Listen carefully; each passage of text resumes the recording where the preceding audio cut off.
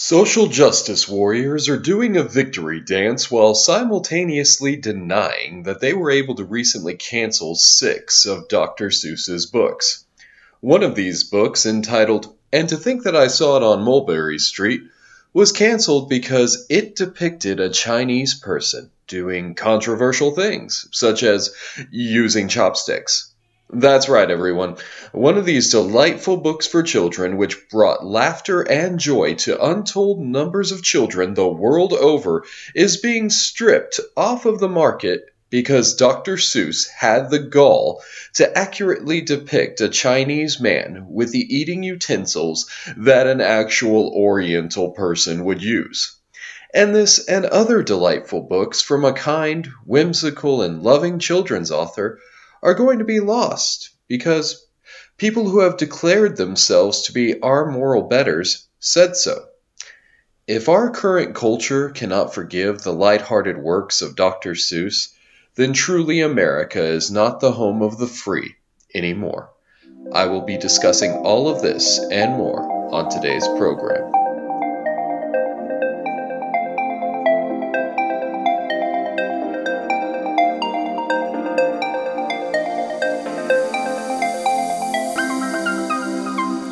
Bringing the gospel message to the modern world. This is the Joyful Stoic Podcast.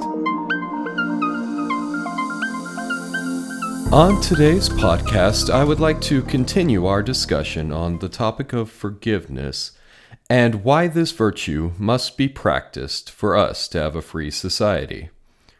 But before that, I want to set the stage for this discussion by demonstrating 3 things.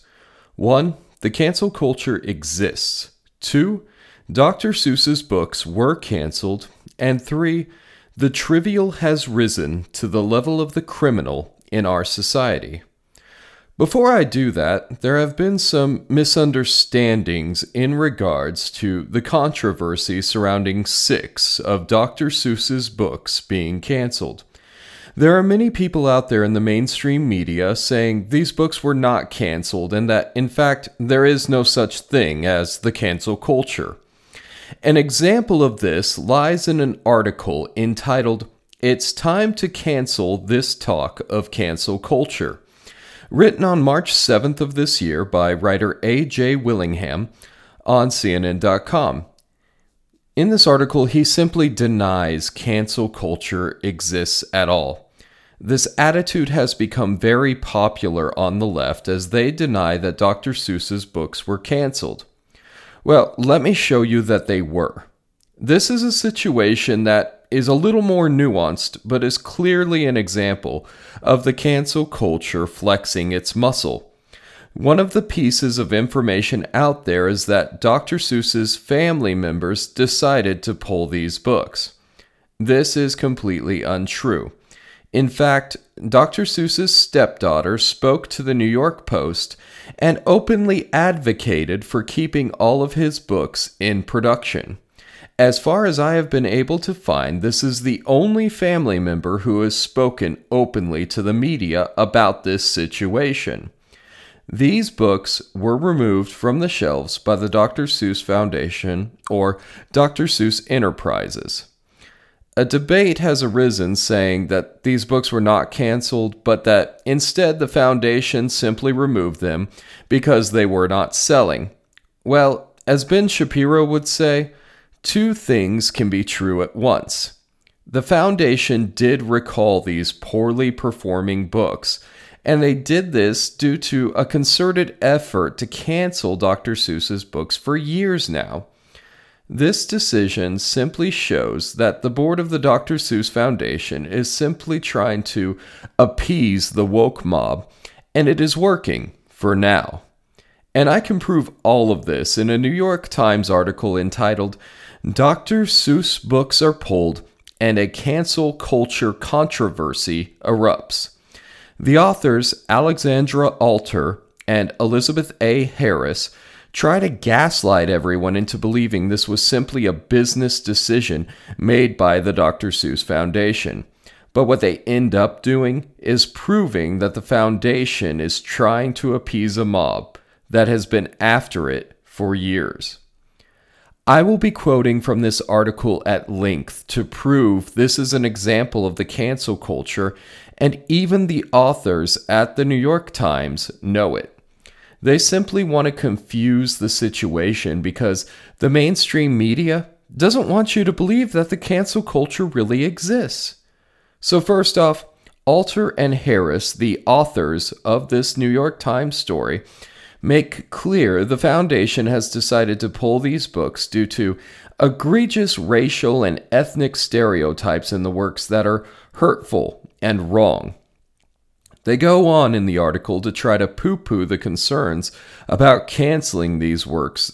They write, quote, "The estate's decision, which prompted breathless headlines on cable news and complaints about cancel culture from prominent conservatives, represents a dramatic step to update and curate Dr. Seuss's body of work, acknowledging and rejecting some of his views while seeking to protect his brand and appeal." End quote.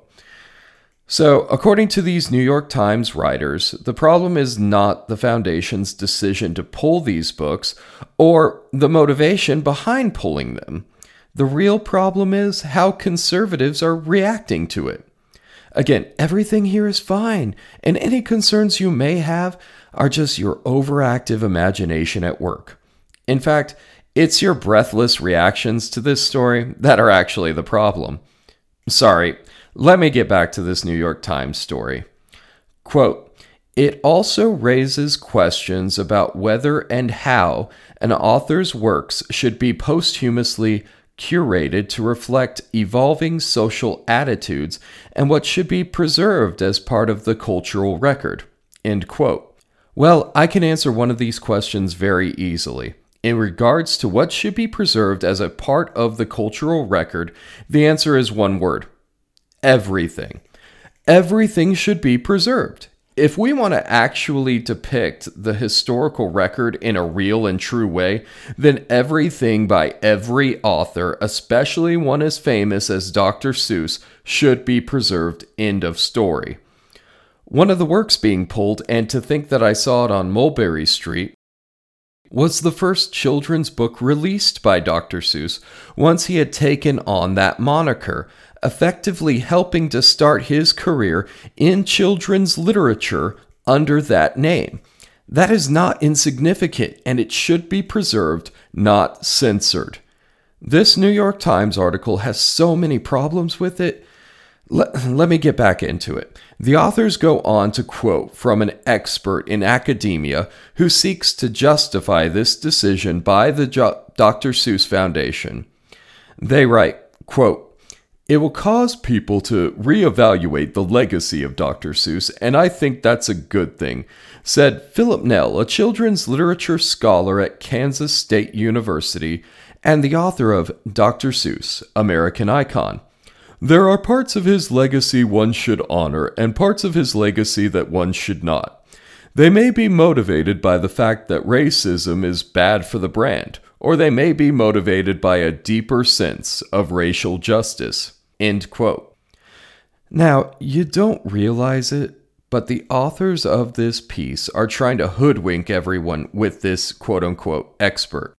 They are originally quoting from this Kansas State professor about 6 paragraphs into this article, portraying him as an impartial expert who has written extensively about Dr. Seuss. It is not until about paragraph 19 or 20 in this article that they reveal who this guy really is. Paragraph 19 of the article states, quote, "Scrutiny of his picture books has started to gain momentum more recently. In his 2017 book titled, 'Was the Cat in the Hat Black? The Hidden Racism of Children's Literature and the Need for Diverse Books,' Mr. Nell, the Kansas State University professor, made the case that the beloved character had roots in blackface minstrelsy. In 2019, an academic journal dedicated to the study of diversity in children's literature published The Cat is Out of the Bag, Orientalism, Anti-Blackness, and White Supremacy in Dr. Seuss's Children's Books."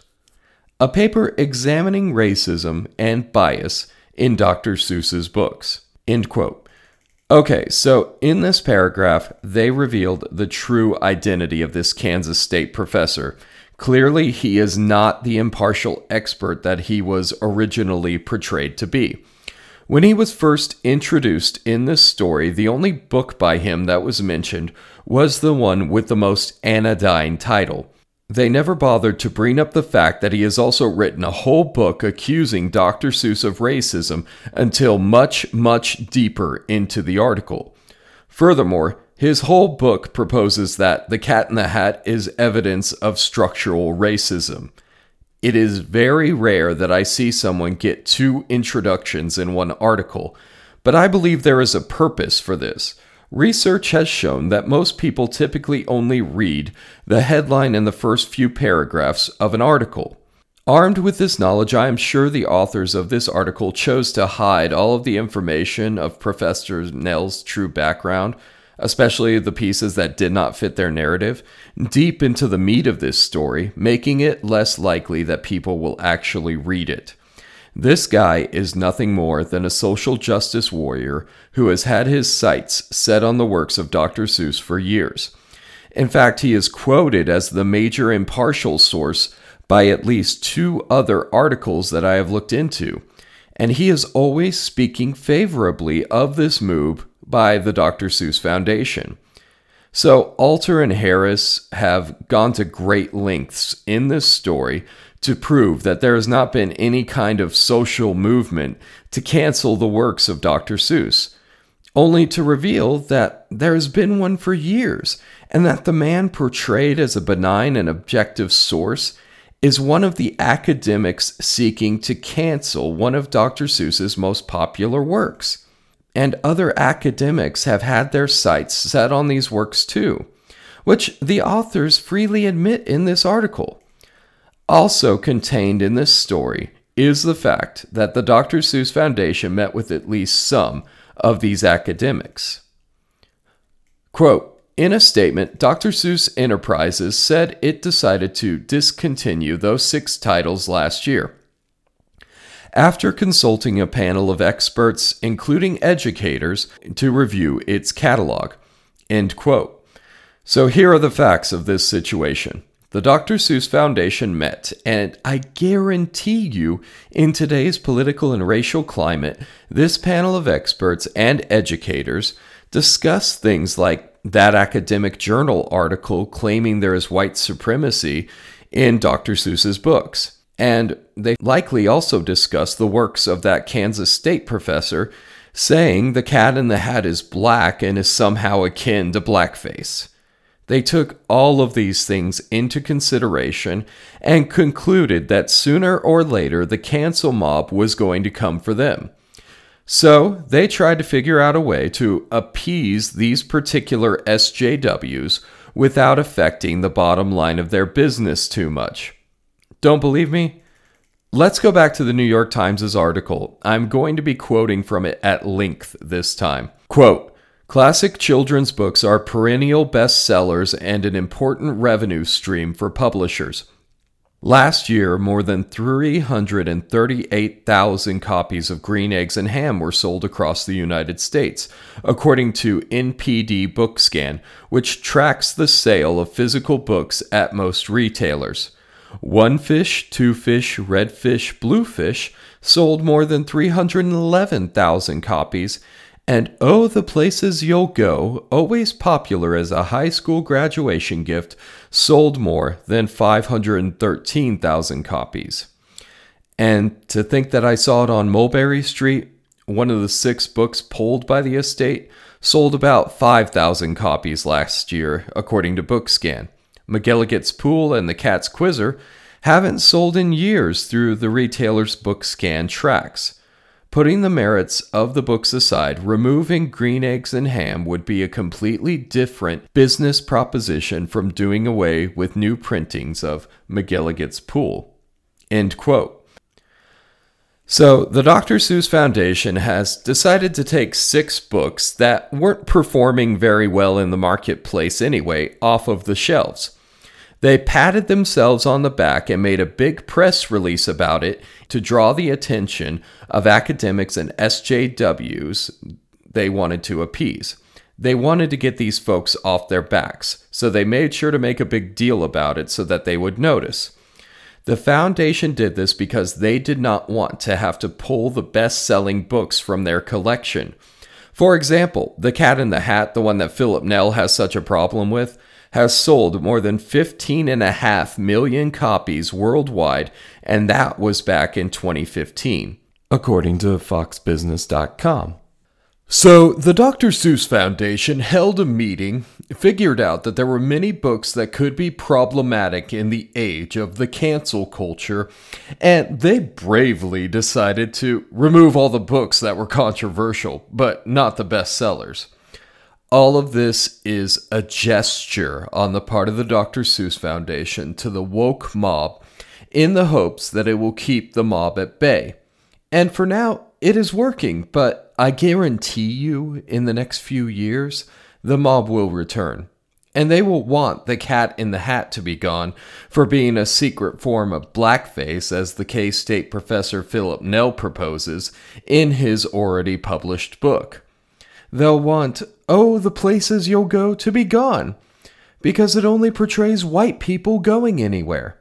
And they'll want How the Grinch Stole Christmas off of the shelves because it portrays a strong and ostracized person of color stealing from rich capitalist white folks only to become an Uncle Tom and give all the stuff back in order to be accepted into the white culture. I wish I was making this stuff up, but some of this crap is already being said on Twitter.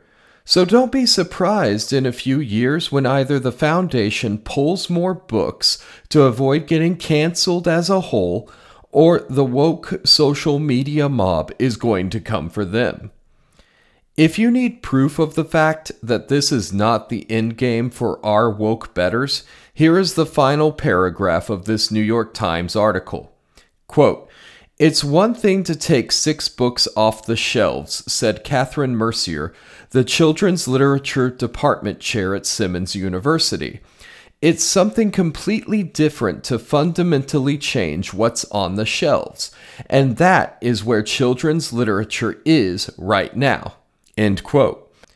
The conclusion of this article should terrify all of us, those who have kids and those who don't. This is only the beginning of the cancellations for Dr. Seuss and for children's literature in general. They start by canceling here and there, but then you'll see them everywhere. They will not stop by day or night, and they will not stop unless we fight. By going over this New York Times article, I hope I prove to you 3 things. 1, the cancel culture is real.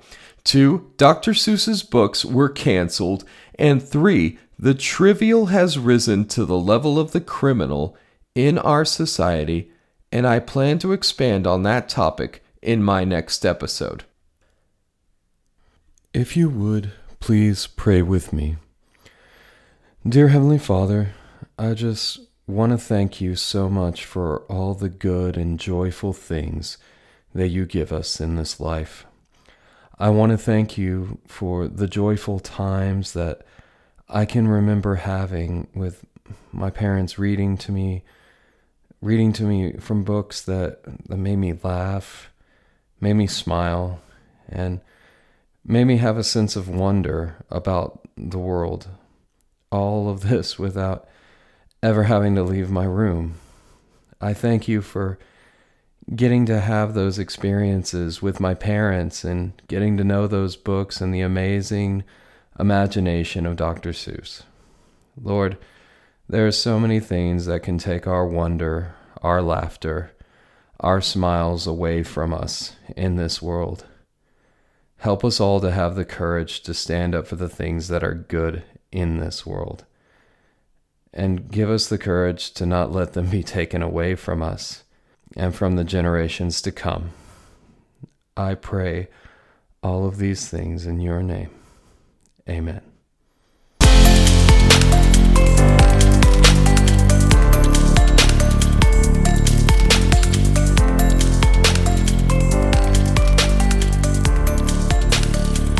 All musical contributions to the Joyful Stoic podcast have been provided by Winston the Tech Guy. If you enjoyed this episode, please subscribe to this podcast. If you are listening through Apple Podcasts, please consider giving me a 5-star review. It really helps.